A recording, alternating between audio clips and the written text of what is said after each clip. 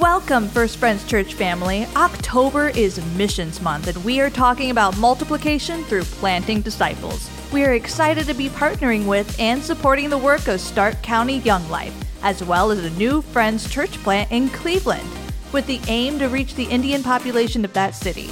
We are so glad to have you tuning in because here at First Friends Church, we live to glorify God together by loving Him, making disciples, and proclaiming the gospel. Now, for this week's message. As First Friends Church, we live to glorify God together by loving Him, making disciples, and proclaiming the gospel. 3 weeks ago, we examined the account of the two followers of Jesus that met Him on the road as they traveled to a town called Emmaus. And in just a few short hours, Jesus transforms those followers into witnesses. They're no longer just looking to Jesus, they're now proclaiming Him to others. And that's a transformation that each and every disciple of Jesus must, so it's not that we should, but we must undergo. We must be transformed into His witnesses. So today, we're going to hear this commission to witness coming from Jesus Himself to His disciples. From time to time, Julie and I like to recommend books to each other that we haven't read. Sometimes it can come across a little bit passive-aggressively. I think you need to read this book on anger, or, I think you need to read this book on humility, or whatever it might be. It doesn't carry a lot of weight when we know the other hasn't read the book. Disciples of Jesus are called to witness what we have witnessed. So what we've experienced and what we therefore know to be true. So it's not a matter of us making up something about which to witness. It is recounting, telling, sharing, pointing to what we have witnessed and experienced. In the process of this commission, Jesus calls His disciples specifically to experience Him, know Him, and then join Him as His witnesses. So our account this morning begins immediately following the Emmaus Road story. The two followers have just arrived back in Jerusalem, and they're still telling everyone there about what happened to Him on the road, about how Jesus appeared to them, walked with them, and then they recognized Him when He broke the bread before they were about to share a meal together. If you don't have a hard copy Bible with you today and you'd like to borrow one for the rest of the service, the ushers are coming back down the aisles with a copy. Just catch their eye, raise your hand, they'll give you one. And as we say each week, if you don't own a Bible of your own, please don't just borrow this one, accept it rather as a gift from us and take it with you as you leave today. So our passage is from the very last chapter of the Gospel of Luke. Remember, Luke is one of 4 accounts that we have of highlights of Jesus' life. So Matthew, Mark, Luke, and John, we call them Gospels. They're not biographies because they include actually just a tiny sliver of everything that Jesus said and did while He was on earth. But in this gospel account of Luke was a doctor. He himself, I want to emphasize this, he himself was not an eyewitness to Jesus' life. So that helps us maybe understand why he attaches so much importance to the idea of those who were eyewitnesses becoming witnesses to others. And we see this in his gospel. We also see it in the book of Acts, which is in many ways a continuation or the second volume, if you will, of Luke's gospel. So we'll be reading from chapter 24 of Luke, beginning with verse 36. Now remember the context. The two followers have just arrived back from Emmaus, and they've just finished telling the disciples that are gathered together what they saw and what they experienced. While they were still talking about this, Jesus Himself stood among them and said to them, "Peace be with you." They were startled and frightened, thinking they saw a ghost. He said to them, Why are you troubled? And why do doubts rise in your minds? Look at my hands and my feet, It is I, myself. Touch me and see. A ghost doesn't have flesh and bones as you see I have. When he had said this, he showed them his hands and feet. And while they still did not believe it because of joy and amazement, he asked them, "Do you have anything here to eat?"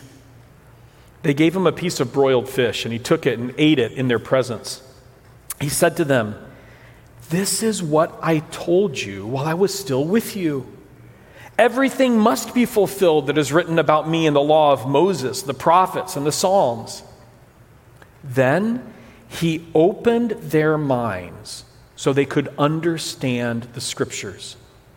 He told them, "This is what is written. The Messiah will suffer and rise from the dead on the third day, and repentance for the forgiveness of sins will be preached in his name to all nations, beginning at Jerusalem. You are witnesses of these things. I'm going to send you what my Father has promised, but stay in the city until you have been clothed with power from on high." I want you to note an emphasis that Luke makes in this chapter. In verse 15, verse 36, and verse 39, in each of these instances, Luke emphasizes that it was truly and fully Jesus who appeared, right? Not a ghost, not an image, not a spirit, not an illusion or apparition. It was Jesus himself. All that he is fully appeared to these people. And in all the gospel accounts, only Jesus himself convinces people of the truth of his resurrection. The disciples do not believe Mary Magdalene.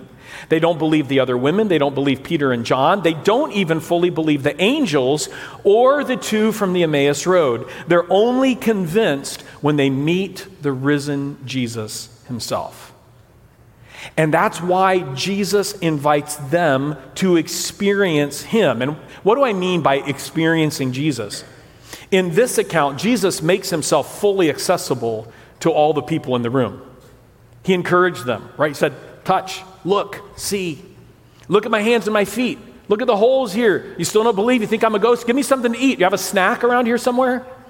I don't know who keeps a snack of broiled fish, but the disciples apparently did, and Jesus eats it, and he's doing everything that he can to show them he's real. This is really me, bodily, resurrected. I can even eat. When I was a young child, I think I was 4 or 5, my older sister, Catherine, who's 8 years older than I, when she was in high school, she had a friend. I don't remember the friend's name. I just call her Magic to this day. It's Magic because she and my sister would always do a little magic show for me, for the little brother. And it was one of those very elaborate magic shows that involved me closing my eyes a lot, while different things were changed into something different. So one time, this friend Magic told me to close my eyes, and she transformed my sister into a brownie. And I was really distressed, and then I burst into tears as she proceeded to eat the brownie. Now, at that point, my sister then pops out from under the desk where she had been hiding, and I didn't believe it was her. Because I thought that she had been, I believed it. I had swallowed this illusion. I thought that she had been transformed into this brownie. And I remember my sister saying, it's me. And she's hugging me and touching me. And she's like, I'm really here. And I'm sobbing. That was a bad friend my sister had, but my sister's doing everything she can to convince me it's really me. It's really me. Jesus did not hide himself from his disciples at this point. He reveals his spiritual and physical reality to their sight and to their senses, and he then invites them to experience him, the fact that he's real. So what might this look like for us today? Because Jesus isn't physically present in the same way as he was to the disciples in this account in Luke. Consider Psalm 34:8. This is something that David wrote. And he writes the simple phrase, "Taste and see that the Lord is good." Now, obviously, he's not literally speaking of chewing and swallowing or licking something to taste it. It's the same theme of invitation to experience the reality and truth, to see what Jesus is like and to know that he is good. But we must look, touch, see. In other words, we need to step out to experience him. And I'm going to suggest something here to those of you that have not yet given your lives to Jesus. So you don't know him yet. Maybe all this is new to you. I want to invite you to try him out, to test his promises. This is something that God asks us to do actually quite often in the Bible. Test me. In other words, he promises something, and then he invites us. He said, try me out. Test me and see if I can be trusted. Jesus stands up to the tests of logic, the tests of philosophy, the tests of history, and the tests of reality. And he invites you, he invites me, he invites all people to do this, to experience him. And now this next step is going to let us know a little bit more, perhaps, of how that can happen. First, Jesus invites the disciples to know that he is real, to experience his reality, that he is spirit and body, truly risen from the dead, and then he invites them to know him. So first, it's that experiential piece of acknowledging and realizing, yes, he's real, but then there's a deeper level of knowledge, to know who he is, what he truly came to earth to do. Once again, just as he did on the Emmaus Road, what does Jesus do? He opens the scriptures. I can't overemphasize this point. Jesus himself, physically present, yet even so, where does he go to show himself to the disciples? He goes to the scriptures. Even to God himself. The Bible is not superfluous and it's not redundancy. If Jesus himself goes to the scripture to reveal who he is to the disciples, then the scriptures are where we need to go as well. We need scripture. We need the holy word of God. It's the nourishment and sustenance of the soul of the believer. It's the means by which new believers are formed and transformed. It's the revelation of Jesus. In and through his word, we come to know him. The word became flesh. So we did not experience the flesh in the same way that the disciples did, the flesh of the bodily presence of Jesus. But we have been given his word, which reveals him the same. And just to be clear, this is sort of a side note, right? What scriptures was Jesus using? It wasn't the New Testament, right? It was the Old Testament. This is very important because there's been some trends within Christendom and evangelicalism to sort of minimize the Old Testament and say that it's not important. It is important. It reveals Jesus just as the New does. We need it together. We need the whole counsel of Scripture. But if you don't know Jesus,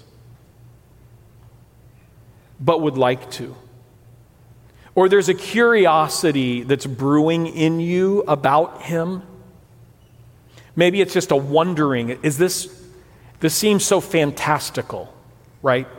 That some guy who lived thousands of years ago was actually God, and that he actually died, and that somehow that death carries some kind of benefit for me thousands of years later, but that he didn't just stay dead, but he actually rose again, and it's actually the resurrection that proves his divinity, that proves his power, and that proves his goodness. So I understand why that sounds fairy tale-ish. But the question is it true? So if you don't know or you're unsure,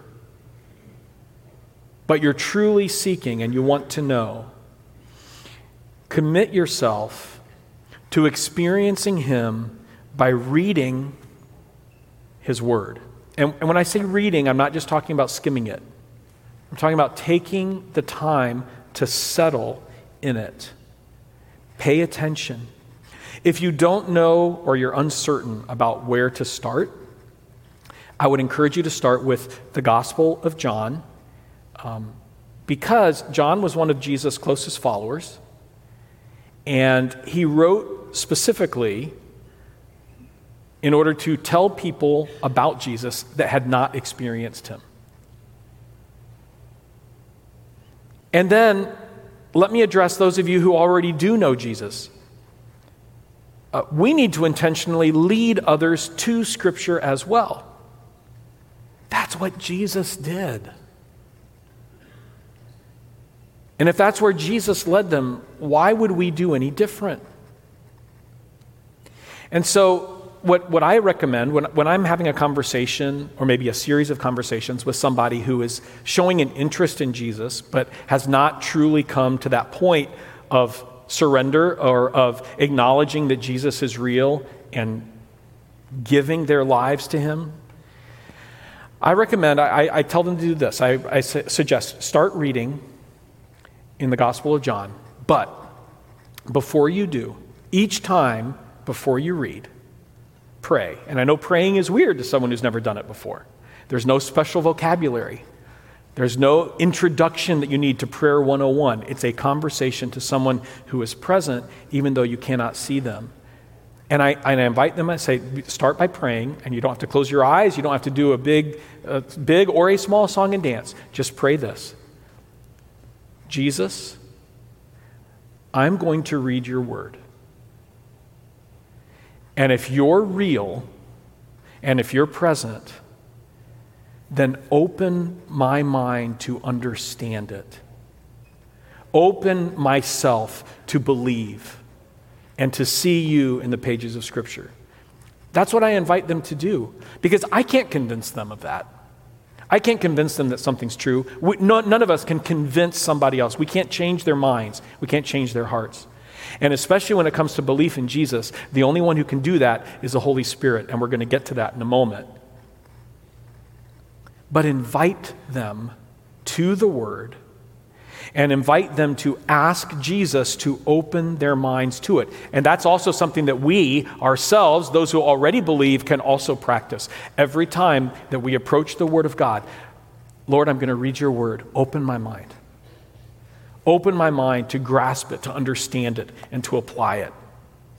No person who has access to the Bible in a language they understand can maintain a healthy spiritual life with God if they're not being renewed, sustained, convicted, and challenged by Scripture regularly and consistently. I'm going to say that again.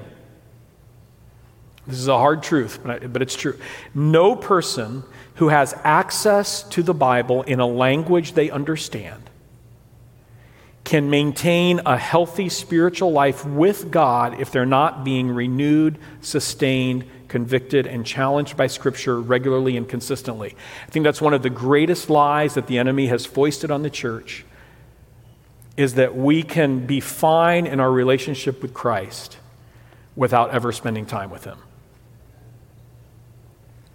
The Word of God is the food and life of the believer. Now, over the course of my long life, there have been several different analogies that I have imagined as it relates to the Word of God and me. So I think as a child and probably an adolescent, young adult, I used to think of it in terms of like a gas station where you go and you get filled up, and then you travel around for a while, then you come back and you get filled up again. And that's actually a really bad analogy, I think, for life with Christ. Because what does it picture? It pictures us being filled and then leaving. Then we're away, right? Then I thought I would get a little bit more spiritual, and so I thought it would be more like a battery charge, So we get our batteries charged up, and then we go in the power, but then the same thing happens. The power runs out, and we got to come back. So even though it's older technology, I actually think that the best image for this relationship with Christ as it relates to the power for witness and daily infilling is an electrical outlet into which we're plugged. Because that keeps us close, first of all, right? And it's a constant acknowledgement that we need that power. Because as soon as it's unplugged, it goes, right? And when we keep that image like of the gas station in mind, then we slide into this perspective, well, it's like church Sunday morning, I can come once a week, get filled up, and then I'm good for the week. But I think a better analogy is the electrical cord. We are constantly in need. And if we are ever disconnected from our Savior, from the Lord, then we are powerless and empty. Feed deeply on the Word of God and invite others to do the same. Always with the perspective, Lord Jesus, it is you by your Spirit who opens my mind to understand. Please do so. And finally, so we have Jesus inviting his disciples to experience him and then to know him, and finally to join him as his witnesses. Note what he says right near the end of this passage.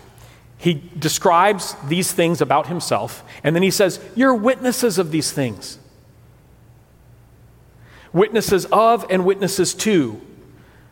We talked about this 3 weeks ago. A witness is one who sees, but a witness is also one who testifies to what he or she has seen. And then they relay, share, or pass along that information. The way Jesus uses the word, it must encompass both of these aspects, right? So we're not one without the other. And that's sometimes our problem. That we are either the first, where we have witnessed the transformation of Jesus within our own lives, but we refuse to then be an active witness to what we have witnessed. But sometimes it's the opposite. We haven't really experienced the presence of Christ. So we have this head knowledge, and we have an intellectual assent to these certain propositions that we believe to be true in our mind, and we kind of skip the relational side of experiencing and knowing, and we try to then communicate or witness, but we're trying to, again, witness to something that we haven't really experienced. And that's going to be dry, and what that's going to end up like is going to be a debate. It's just going to be an argument about a list of propositions. Because what we lack is simply the reality of the story. Remember 3 weeks ago, talked about the man who had been born blind. And at the end of that account, the Pharisees are trying to force him to denounce Jesus as someone evil. And all he says is like, I don't know if he's someone evil. I don't know if he's possessed by a demon. All I know is I was blind and now I see.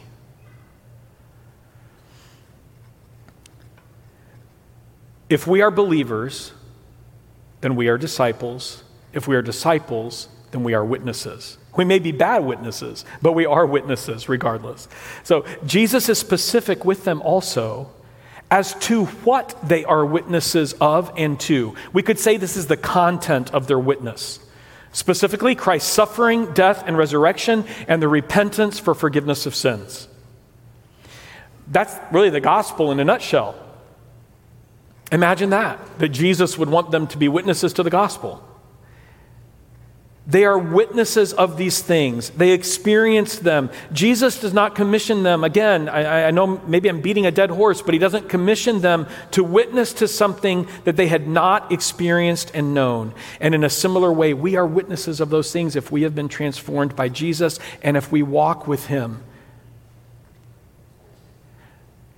So if the content of the witness is Christ's suffering, death, and resurrection, and then the repentance for forgiveness of sins, then what's the method? How do we do that? We do it by his power, and we do it in his time.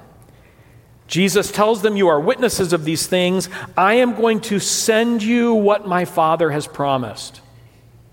What was that promise? The Holy Spirit. The powerful indwelling of God himself in his people. And Jesus tells them specifically to wait until that comes. To wait, because they didn't really understand what it was. So to them at that point, it's still a that. They didn't know it was a he. Wait until the Holy Spirit comes. And there's an implication there too, right? They're going to know. And if we read into Acts chapter 2, we know that they knew when the Holy Spirit came. Because it's going to be only by him and through his power that we will be effective witnesses. Again, living in Brazil, someone had given us a 1991 Ford EcoStar minivan, and Brazil had imported these vans for just 2 years. So we were given this van in 2005, 2006, somewhere along there. There were no parts available for this vehicle anywhere in the country. So there were numerous times that we came back from the U.S. rather, with some kind of interesting things in our luggage. One time it was a head gasket for a 1991 Ford EcoStar minivan. And when I had taken that van to the mechanic, first of all, he said, look, it's the head gasket, I can get your head ready to go, but without that gasket, there's nothing that we can do. So he said, you're just going to have to leave your van here until you can find a way to get that gasket into the country. So it would be absolutely pointless if I had told him, hey, it's okay, just go ahead and put the head on there without the gasket. We're going to be fine. We want to go ahead and do it. We got to do it now. That would have just destroyed the engine even more than it had already been destroyed. Just wrecked the motor. So he had to wait. I had to wait for that gasket. We don't need to run ahead of God, and we're not witnesses on our own ability and power. That should be a comfort to all believers. Witnessing is not something we do on our own. The Holy Spirit of God is the one who empowers and makes possible our witness. And we forget that all the time. I think that's one of the reasons that we're often so fearful or so unwilling to actually speak out. We're afraid. Partly because we forget, I don't have to convince them. I don't have to have all my arguments lined up perfectly. I don't have to be able to answer every single question that might be thrown at me. Why? Because it's the Holy Spirit who will convince them of truth. Jesus has simply invited us to allow the Holy Spirit to flow through us and what we say and through the way that we live. So what is the end goal? What's the point of being witnesses? What are we actually trying to do? It's to bring more people to Jesus. We have this image maybe sometimes of a stone that's thrown into a calm, placid body of water, and we see those ripples that are just moving outward. And that can be a good illustration for certain things, but in the context of being a witness, I think it's a bad image. Because what we actually want is for all those outgoing ripples to come back to the source. We go and we bring people to Jesus because it's not us, it is Him. Note one little phrase that Luke uses. I'm going to emphasize it again. Jesus opened their minds to understand the Scripture. Who did that? Jesus did that. Not the men from Emmaus, but Jesus. If witnesses are not bringing people to encounter Jesus, there's no point. We speak, tell, show, and live, always inviting people to experience, know, and join Christ Himself. Witnesses bring people to Jesus. They don't bring people to a better life. They don't bring people to better relationships. They don't bring people to their best life now. They don't bring people to a list of rules. And they don't bring people to a religion. Witnesses bring people to the living, resurrected Jesus.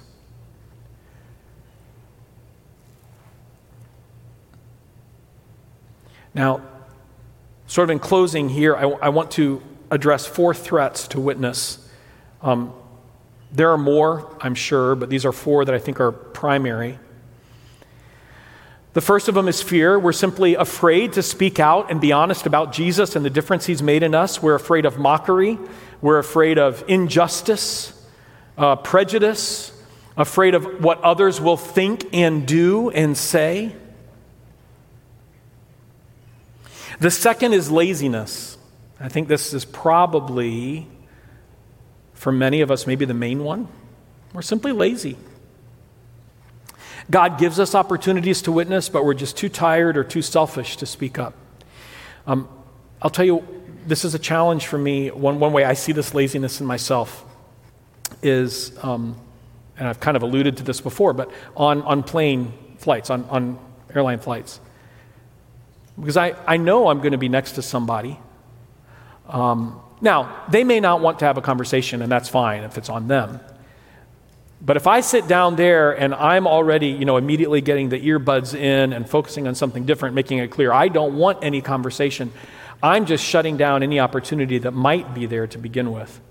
It's one way my dad has always been a challenge for me, in a very good sense.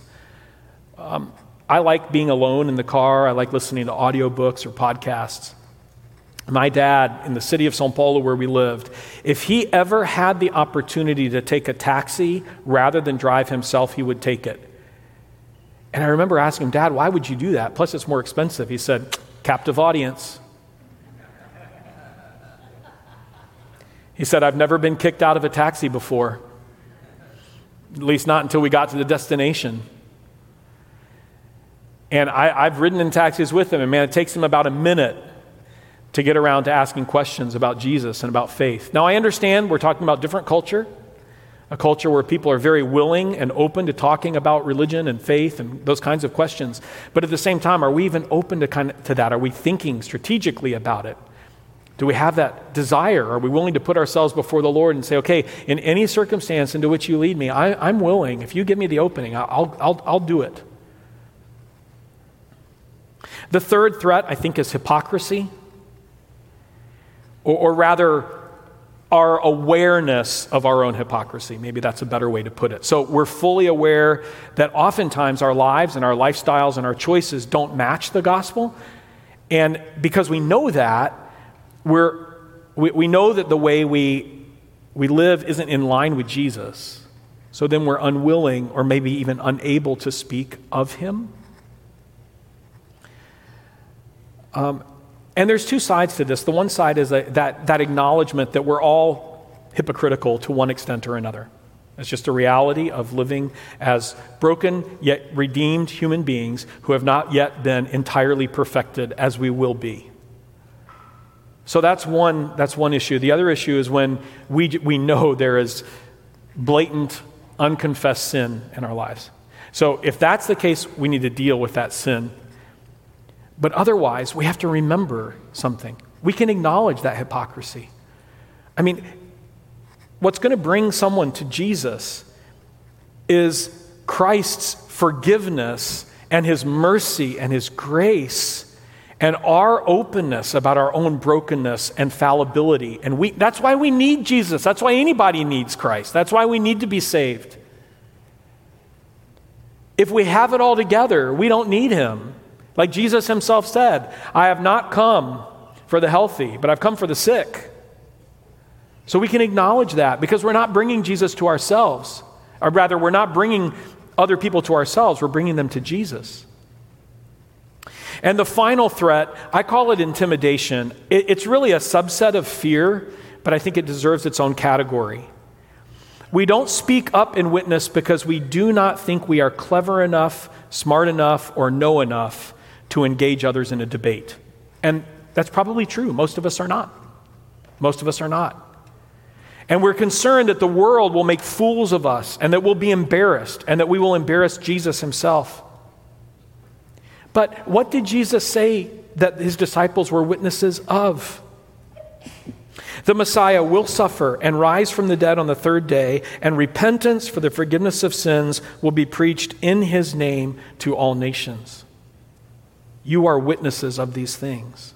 We are witnesses of what Jesus has done in our lives and what he means to you. And you may think, you know what, my testimony is so boring. My story of Jesus is so boring. I mean, if anyone has a boring story of Jesus, I do. I asked Jesus into my heart when I was 5. I was a terrible sinner before that, let me tell you. Oh, I was into drugs and gangs, and I was just, but when I was 5, the Holy Spirit transformed. Your story is your story. And for example, like for someone like me, my story may be exactly what somebody who's a really good person but doesn't know Jesus needs to hear. That, I've definitely had my failings and my failures, but from a world's perspective, for most of my life, I've been a pretty good dude. And that's not nearly enough. It's not nearly enough. We don't have to be clever. We don't have to be prepared to engage in a deep theological debate. In fact, you have the freedom to say, I really don't know how to answer that question. Like the blind man said, I don't know, but all I can tell you is this. He changed me. He saved me. He forgave me. Forgiveness of sins.